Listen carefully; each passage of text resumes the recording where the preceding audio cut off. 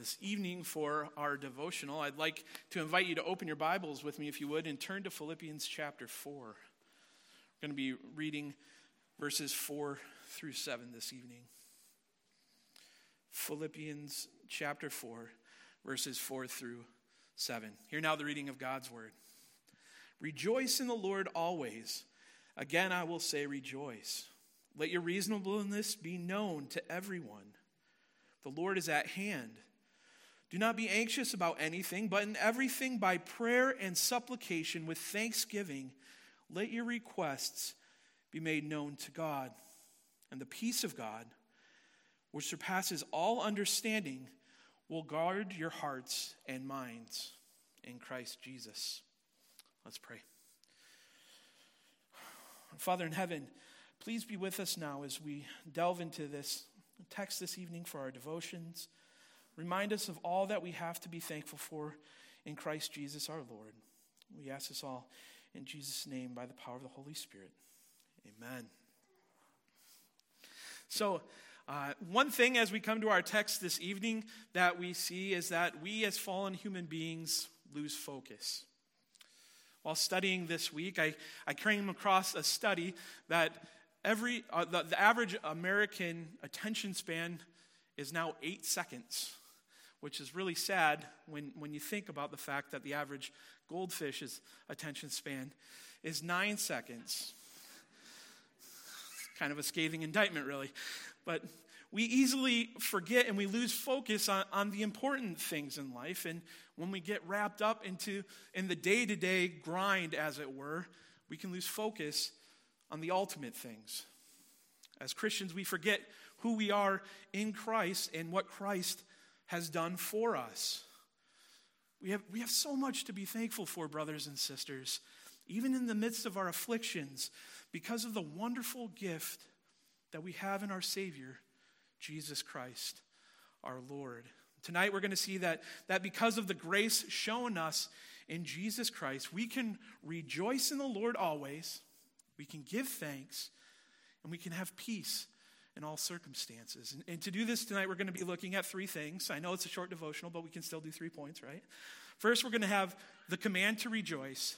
Second, we're going to have the reason for our reasonableness. And third, we're going to have the result of our reality. Again, that's the command to rejoice, the reason for our reasonableness, and the result of our reality. So with that in mind, let's get started by looking at our command to rejoice.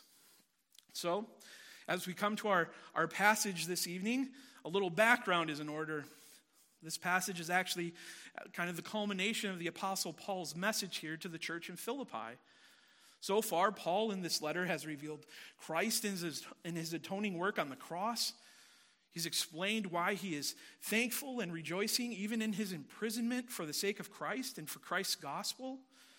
He's shown us what it is to serve in the personal work of Jesus Christ, and he's also referenced the work of Timothy and Epaphroditus, and he has called us to put our faith in Christ rather than the things of this world, to know what it is to press on towards the goal. And now he's wrapping everything up in that nice little bow for these believers in Philippi and for us here today. We're going to see that because of all these wonderful things that Paul has explained throughout his letter, he tells us to rejoice.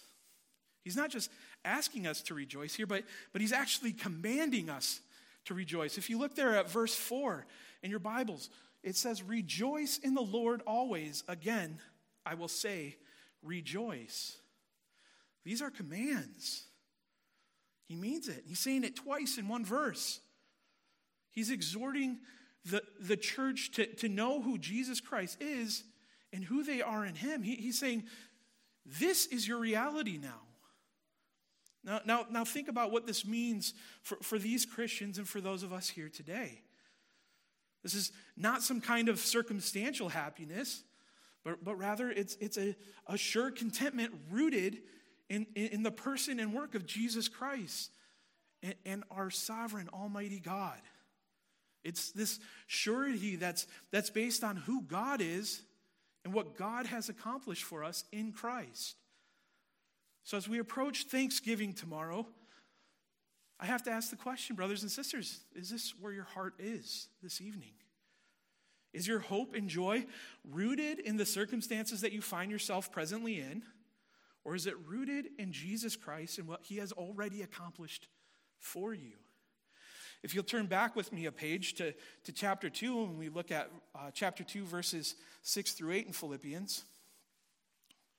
Starting at chapter 2 at verse 6, we see that Jesus, who though he was in the form of God, did not count equality with God a thing to be grasped, but emptied himself, taking the form of a servant, being born in the likeness of men, and being found in human form, he humbled himself by becoming obedient to the point of death, even death on the cross.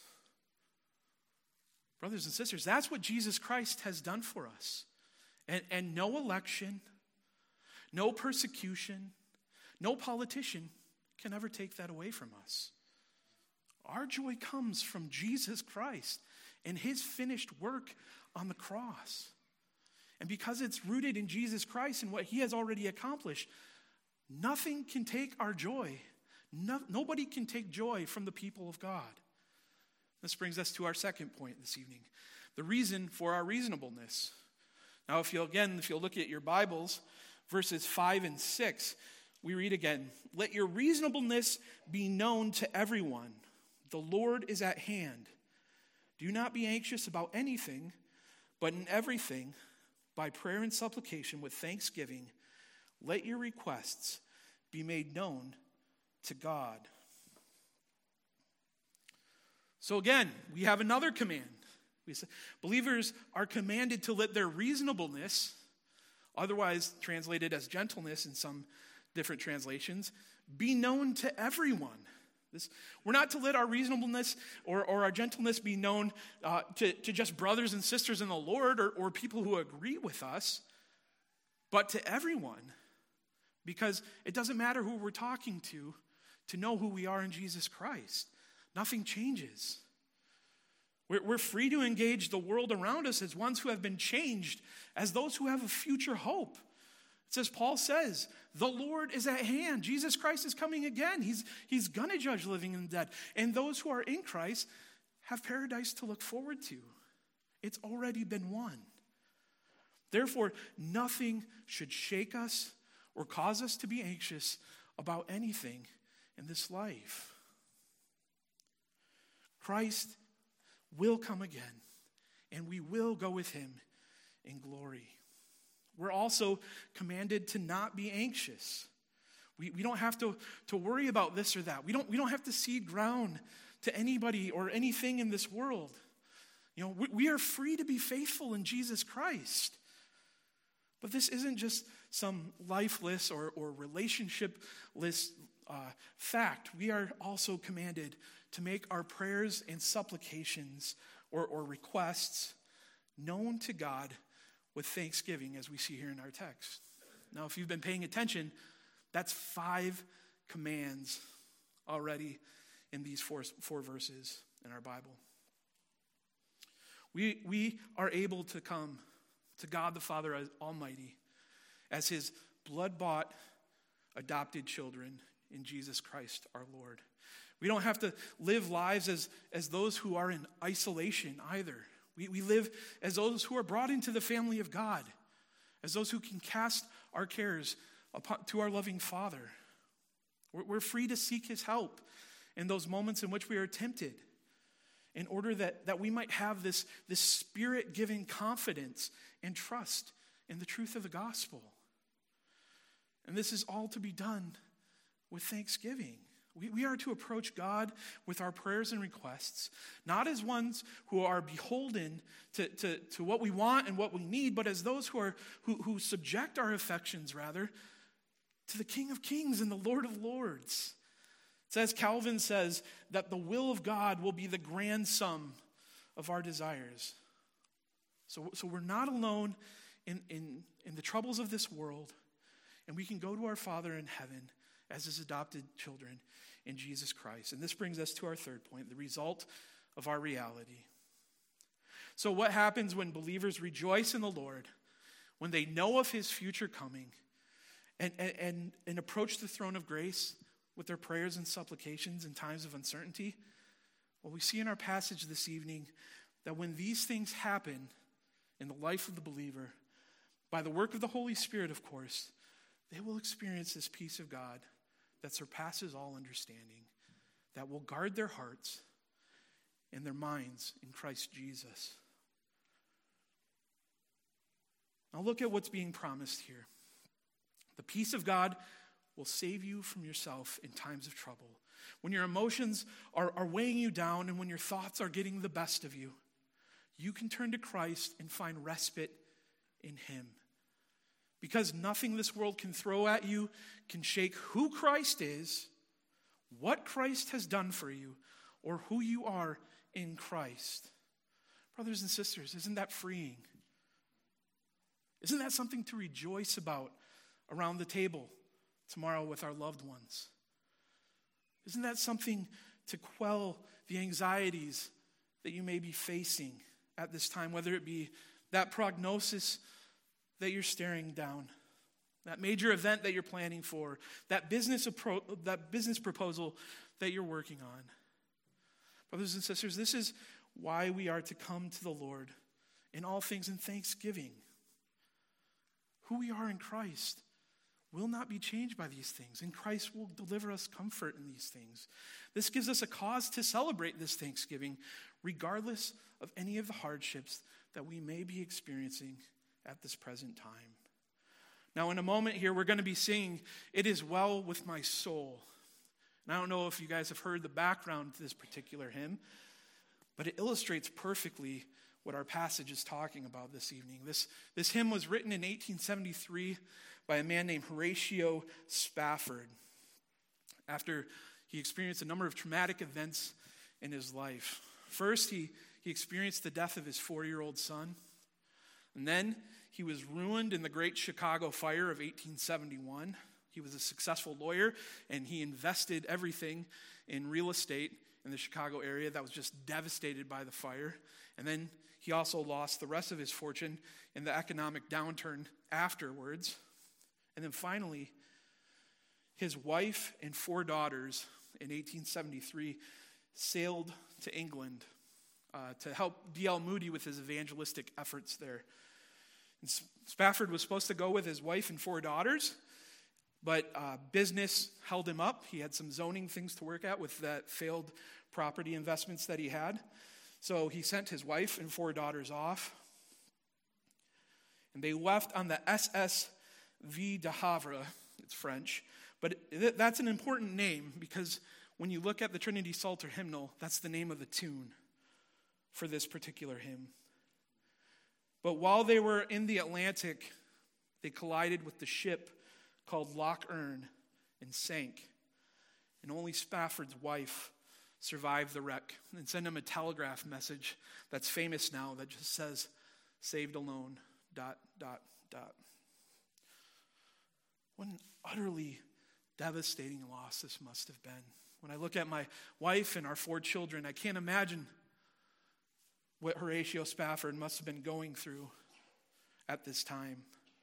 So he gets on a boat to travel across the Atlantic to England to be with his grieving wife as he's grieving the loss of his 4 daughters.